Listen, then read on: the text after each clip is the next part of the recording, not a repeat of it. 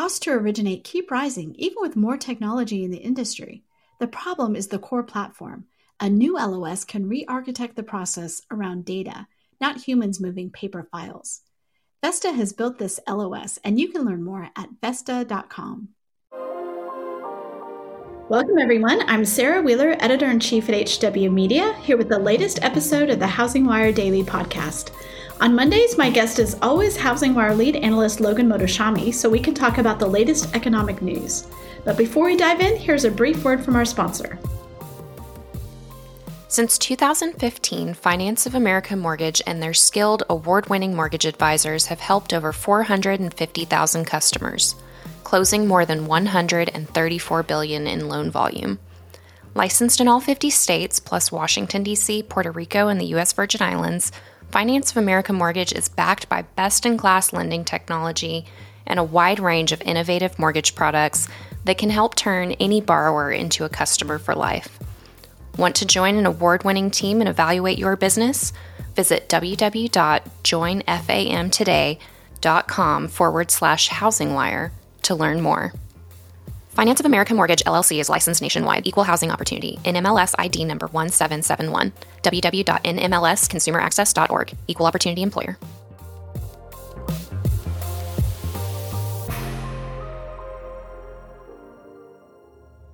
All right, we are ready. Logan, welcome back to Housing Wire Daily. It is great to be here as always, Sarah. Great to have you. So today we want to jump into a topic that is near and dear to our audience's heart. So we had the Freddie Mac survey come out last week. We're officially over 5% for mortgage rates. Of course, we've been above that, different shops for different consumers for a couple weeks, but now it's sort of official. And you wrote a story for us on, now we've got 5% mortgage rates. What does that mean for the housing market? So I'd love to dive into that. What does that mean for the housing market? Hopefully it means balance. As somebody who saw what was going on in 2022 and was not happy about it, inventory, I'd like to remind all the viewers, listeners, that inventory is still down, negative 15% even this last week, year over year. Every single week has been negative, right? We have not gotten any kind of help on the inventory side. And coming off of the home price growth that we saw in 2020 and 2021, oh no, not a positive in my eyes. So being part of Team Higher Mortgage Rates, what higher mortgage rates can do is create balance. And I've always talked about how higher mortgage rates need duration.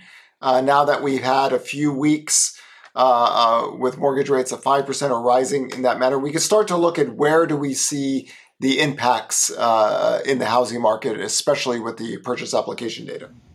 So, one of the things that I'm going to give you an opportunity to dunk on the housing crash bros, okay? So last week you wrote an article for us about the housing crash and why, what to look for if housing was really crashing, what to look for. And, the reason that you keep writing this, I keep talking about it, is because out there are many people who are talking about this 5%. Now we're just going to see a housing crash. Tell us why that is completely ridiculous, if it is completely ridiculous. Well, the notion that positive, educated cash flow homeowners will sell their homes at a 35, 45, 55% discount to the market bid just to get out of sheer panic. Again, panic selling is a marketing gimmick. That's the marketing gimmick of 2022. We were told that if mortgage rates got to 4%, we'd see a mass panic selling out there from homeowners who are going to leave their really good financial house and their low mortgage rates just to go rent at a higher cost. Stock traders do this. I always say it's like a lot of middle-aged men, stock traders, who can't hold a relationship for 2 weeks, and they will literally sell their house to save, $300 on rent maybe, and hope to wait that home prices come down. That's what stock traders do, or maybe Wall Street analysts, or YouTube crash. But like normal human beings, they don't operate that way. So what we want to think about is there are data lines that gives us a heads up on what housing data should look like. when higher mortgage rates. So purchase application data is really good. Purchase application data is also a little bit of a funky data line to read unless you know how to read it correctly. And over the years, a lot of people take the percentage increases and take it out of context. It's a trend data line set, so you just want to kind of follow the trend. It's been negative year over year since June of 2021, right? So if you didn't do COVID-19 comp adjustments, you would think that housing was crashing last year. It wasn't. Actually, purchase application data actually got better toward the end of the year, even though it was still negative. But right now we have enough higher mortgage rates to see what's going on. So let's take a look at the last 3 weeks. I don't really like to use week-to-week data, but unless you have a high velocity event, and I consider this a high velocity event. So 3 weeks ago, purchase application data was up 1%. 2 weeks ago, on a week-to-week basis, it was down 3%. This week, with 5% mortgage rates, it was up 1%. So right now, we don't see the dramatic hit on mortgage demand, but I would say focus on the year-over-year data more than the week-to-week. And what's happened is I made some COVID-19 adjustments, and I like to do 4-week moving averages. So authentically, after the mid part of February, I think we could take the COVID-19 comps off and we start working with it. So the last 4 weeks, the year-over-year data, the negative year-over-year data has actually been getting better. We went from like 12%, 10%. Now, this last week, purchase application year-over-year is down 6%. That's actually the lowest of the year. So we don't see like a mass demand hit yet, but I would argue that 2022 authentically will be the first down year in purchase application data, unless rates come back down lower, that we could see. The last time this happened authentically was in 2014. 2018, we had 5% mortgage rates. Purchase application data was only down year over year 3 times. And we're talking like down maybe 1% or 2%. So it wasn't anything big, but that period of time from 2017 toward the end of 2018, mortgage rates are slowly moving. It wasn't like what we saw here. So we're going to need a little bit more duration in the marketplace to see how it impacts it. But again, we are down inventory year over year still every single week. So don't think of housing as like too much money or credit chasing too few goods. We just have too many people looking at too few homes. And this is never a housing boom or credit boom or demand boom. The issue is inventory cracked in 2020 and it got worse in 2021 and it got really bad in 2022. And this continues the long-term trend that we've seen since 2014. You really need demand weakness in America post 1996, which has been the theme of all my work, to get inventory to really rise for the existing home sales market. The new home sales market is completely different. That's a different planet out there. But the existing home sales market needs a more demand weakness. And we see that now. It's almost tax day. Actually, it is tax day right now, Monday. And we're still throwing negative year-over-year data. This has been a trend here, so we need more demand weakness. And then hopefully, I think what'll occur is that for the first time, we actually have some positive year-over-year data on the inventory side, and that just means we're still at all-time lows. But the bleeding has to stop at some point. And I've talked about that earlier. If higher rates don't do it, then we have to do credit controls because we have to get off of these low inventory because there's too many people right now looking at too few homes. You know, you bring up tax day, and that means that we are squarely in the middle of spring home buying season. So this is typically leading into, you know, this part and then into summer is the big selling season. But, you know, what do you think about this spring home buying season with these numbers? I tell you, if you wanted to time higher mortgage rates for somebody that wants balance, this is it. Because naturally inventory always increases in the spring or summer. It falls in the fall and winter. So now that you got higher supply, the higher mortgage rate should impact the data. Could I be wrong? Yes. If I'm wrong, it's just the sheer size of the people looking for homes and their dual household incomes or however they purchase is just too much right now, and not even 5% mortgage rates really impacted. We kind of saw that in 2018. But what happened in 2018 was that the rate of growth of pricing cooled and the days on market grew. People might not like that because they can't sell their products fast enough. But when you're a data analyst, you don't care about that. You just want a sustainable housing market.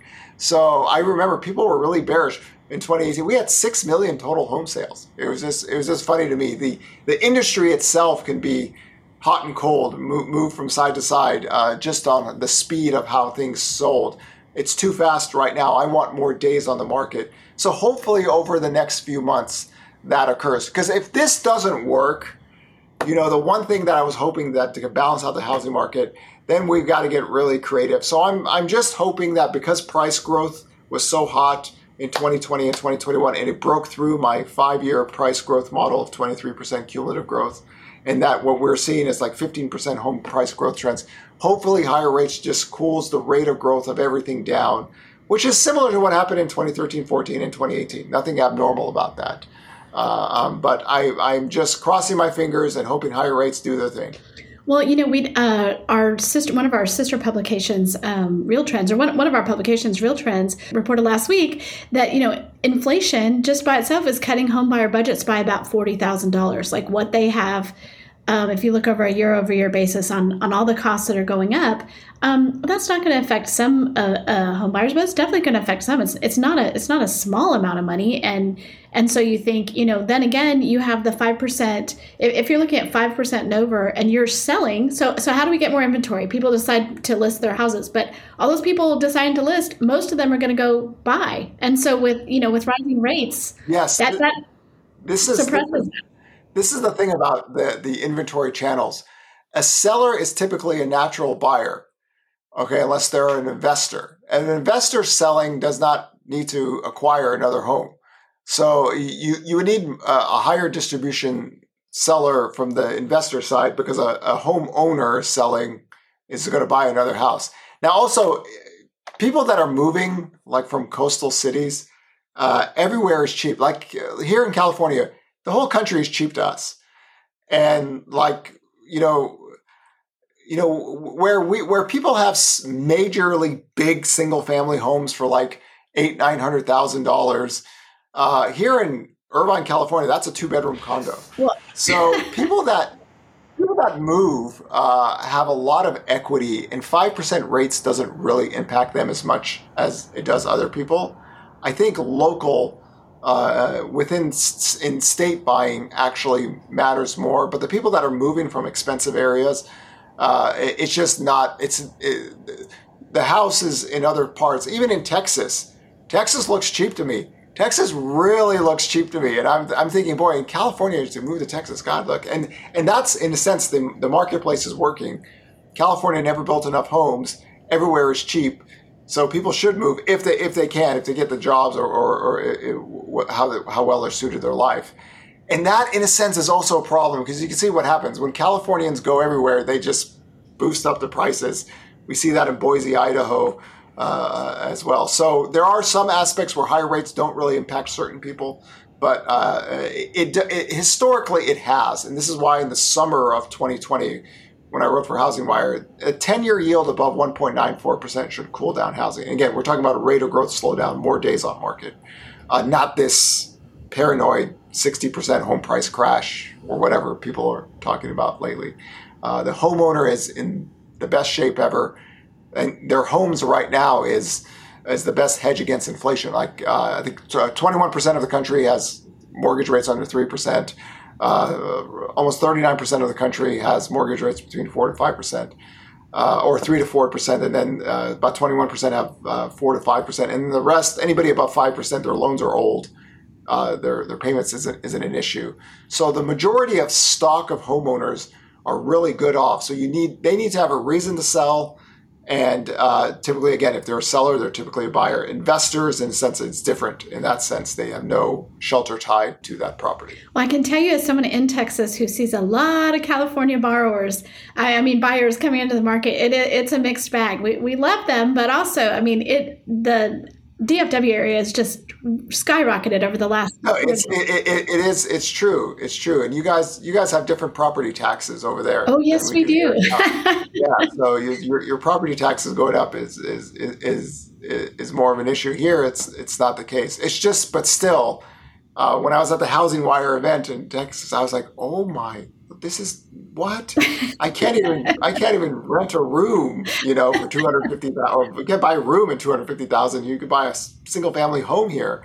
So it's just different. And we see that migration pattern really Montana, Idaho, Texas. There's just wherever kind of these high price states people move to, they bring their home price inflation. They're exporting inflationary factors to other states. They do indeed. Well, let's talk a little bit about that macroeconomic picture and the inflation. What do you see happening? Give us your next couple months. What do we think is going to happen? Well, the Russian invasion has really put a new variable into everything. I think a lot of market people were just assuming that before the Russian invasion happened, eventually supply chains will work out, because we actually see some of the early data lines get softer. We're starting to see some of the durable goods items, stuff that people were purchasing a lot during the pandemic, that's starting to fade. That in itself is demand fading. That's the overinvestment that I talk about in the Housing Wire articles. The 6th recession red flag is purchasing of durable goods. So we think that would have naturally helped the rate of growth of inflation to fall. But now the Russian invasion is basically a commodity war right now. And that is a variable that we just don't know when it's going to end. And then on top of that, we have the Shanghai lockdown. So now you have two high variable factors that impact inflation that have no closure yet. So on top of everything else we were dealing with before, we add these two big things into the equation. So as long as they're there, some of the inflationary pressures stick around. But after that, I think the demand weakness takes over and supply should naturally rise. And that will be the equilibrium factor out there. But we have to deal with the Russian invasion and the Shanghai shutdowns simultaneously. When you say Shanghai shutdowns, from your perspective, is that because, I know it's a huge hub of commerce and business and they're ports, okay. Right? So they're not open, right? It's like saying if we shut down Long Beach port here in California, that'd be a big deal. It's been here for some weeks now. It has a lagging effect, so we'll see more of it later on. But it's just like the last two things you needed on top of everything else is of course the Russian invasion we never need, but that and the Shanghai ports together that's an issue. So we have to deal with that, and that's going to keep inflationary pressures up. But we do see some weakness in some of the economic data early on that would alleviate some of the inflationary pressures, just because weakness in demand creates more supply, and that's how supply and demand works, right? So higher mortgage rates hopefully does that, where we create some balance, and that's the world could use a lot of balance these days. It could. Let me ask you, because you talked about, we want to see duration on some of these things to really see if it's making an impact. At what point, what is your checkoff point for yes, we have, that these rates have actually made a difference in demand? When do you expect to be able to? So typically you would like to see at least 6 to 9 months to go through an entire yearly cycle. So we just started. Now, I would say that right now what we've seen something in between 2018 and 2013. Like 2013, rates went right away and it impacted demand right away, right? We saw that impact, and we actually almost got up to 6 months supply. We didn't do it in 2014, but we saw the immediate impact, and supply and days on market really grow. So far, we're not seeing that yet. It should come. 2018, we saw the days on market grow, rate of growth of pricing, but it wasn't really dramatic. It was more dramatic for the new home sales market. Like the new home sales sector gets impacted by rates much more harder than the existing home sales market. So because they don't have a home owner, and they have completion data looking the most terrible I've ever seen in my life. So they have all this product sitting there, and rates have gone up 2% on the buyer. So that's the sector that has more velocity. So right now, I still do think higher rates impact data. It just hasn't happened in a bigger fashion yet. So we'll keep an eye on that every single week. I think also when you look at 2013, the jobs data from 2013, a totally different picture than now. Well, it's also the demographics are much different. Like the reason why I said 20, and this is going back a long time, the reason I said 2014 was the low in the purchase application data is because that was the start of the household formation pickup. So millennials started buying in 2013. So every year they aged and you get more and more of them. If you look at purchase application data, it hit an all-time low adjusting to population in 2014. And it's been working ever since. Doesn't look like anything like we saw from 2002 to 2005, but it's been slowly moving up. That looks perfectly normal to me. The demographics back then weren't that good, so you saw it quick. The marginal buyer got hit, so the entire market got hit. And even though new home sales was very low, it got impacted much harder than the existing home sales market. So even then, even 2014, sales were down, purchase application data was down. Home price growth still grew just because the inventory channels never really broke out. So here is much different. We have such a hot pricing market the last 2.5 years that something has to just break this and create inventory. So I'm just hoping, cross fingers, mortgage rates do it. Well, we definitely don't want to go to any other draconian measures that you've been mentioning. Oh yeah, nobody likes credit controls. But I mean, in a sense, what the government did with second homes and investment properties, raising the pricing, that is a form of credit controls. So we're already doing that. That was just for a smaller marketplace. It became effective on April 1st, which I love. So I just, I hope we don't get into the point that we have to start doing that for primary resident buyers. Nobody's going to like that. Or even, contemplating some other kind of draconian measure to get inventory to rise. I'll cross that bridge when we get there at the end of the year, but I'm just hoping higher mortgage rates do their thing and we create some kind of balance. Because what happened this year on the inventory side, because we were told inventory is supposed to skyrocket. It's April. No, it's still down year over year, every single week. Okay, well, it's a new week. What are you looking for this week? We've got some data coming out this week. What are you looking for? And, what reports do you look at and what are you looking for in those reports? So the housing starts data, housing production should cool down the rate of growth. Permits were doing really good, but the completion data is just, that's really it. We really have to just focus on the completion data. It's weird to say that over permits, but we're in a unique time in history where we can't build homes. We weren't building homes in a mass amount anyway, and we can't even finish them. So that's the data line. I do think the new home sales sector gets hit to a degree much harder than the existing home sales market. The existing home sales market, that's where it gets interesting, because even before the year started, I talked about we're going to get back down to 5.74 million. Just like I did last year. Last year I said we're going to get down to 5.84 million. We're going to have probably a few prints underneath there. We only had one print under 5.84 million last year. Here, even before rates rose, I thought we should get down to 5.74 million, maybe have one or two prints underneath there, and then we just work off of higher inventory and see how the data goes. So I'm looking at that to see when we finally, if we break under 5.74 million and take it from there, and there I could actually see how much do higher mortgage rates really impact, because even before rates rose, that's the kind of area I was looking for, that good base to work off of, and we should get a better number on that with the existing home sales data. If we had more homes, if we had more inventory, you think we could have, with the demand, 6.1, 6.2 million? Well, the range for 2022 was 6.16 million to 5.74 million. Okay, so that was before rates went up. I don't put much stock into the 6.5 million print we had in January. I think that was just some of the December closings fell into that month. That's why that month was really strong. So far everything looks good, but once the 10-year yield broke over 1.94%, that's a game changer, and that's being consistent with the 2020 premise.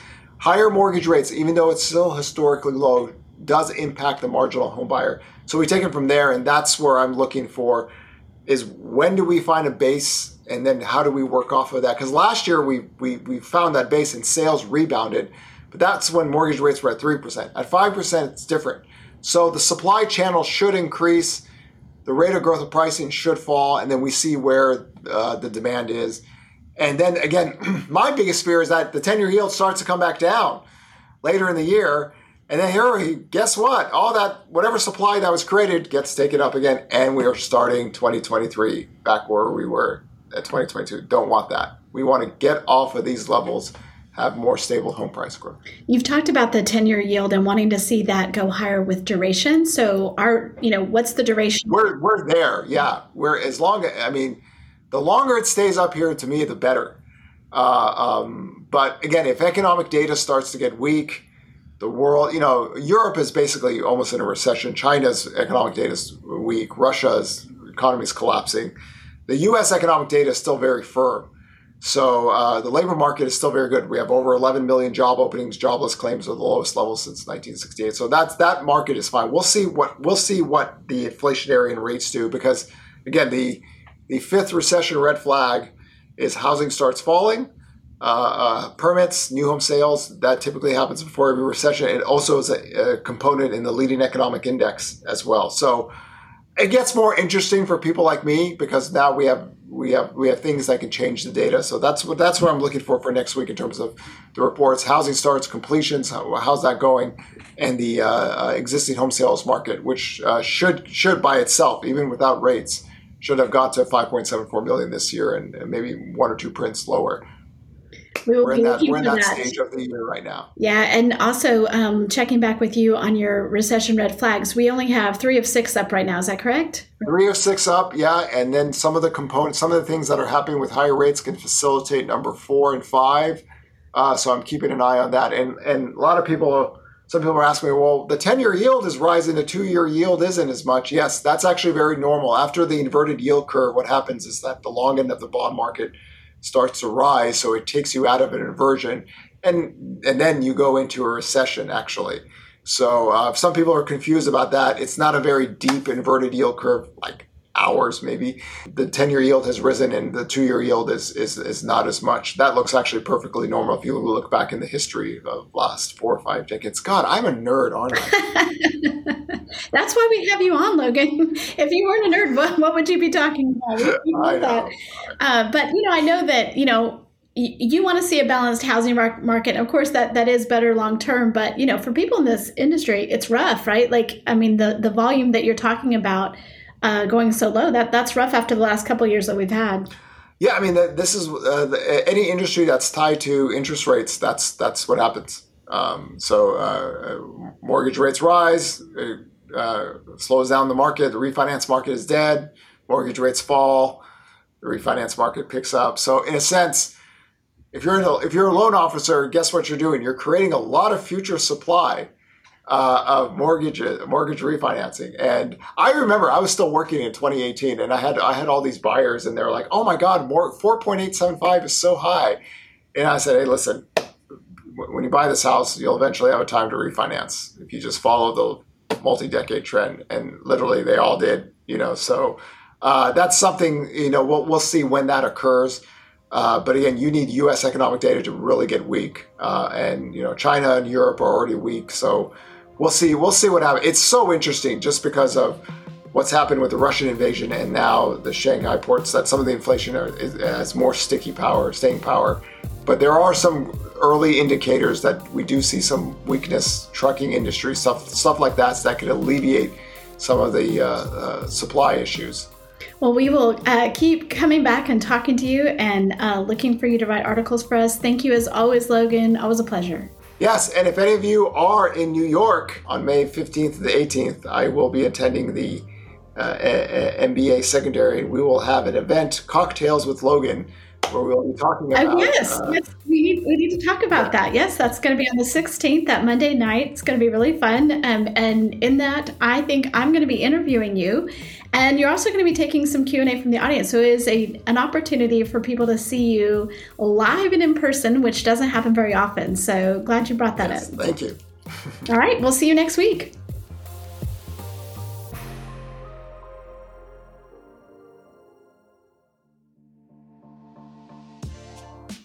How have the 2022 housing market forecasts changed?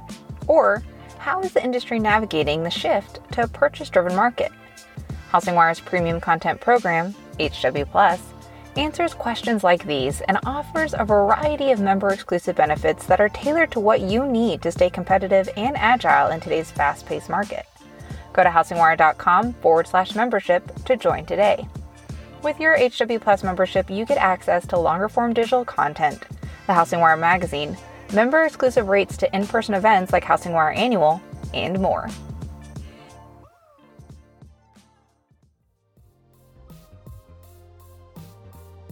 Thanks for listening to Housing Wire Daily. If you haven't already, we'd love for you to take a minute to rate the show and leave a comment.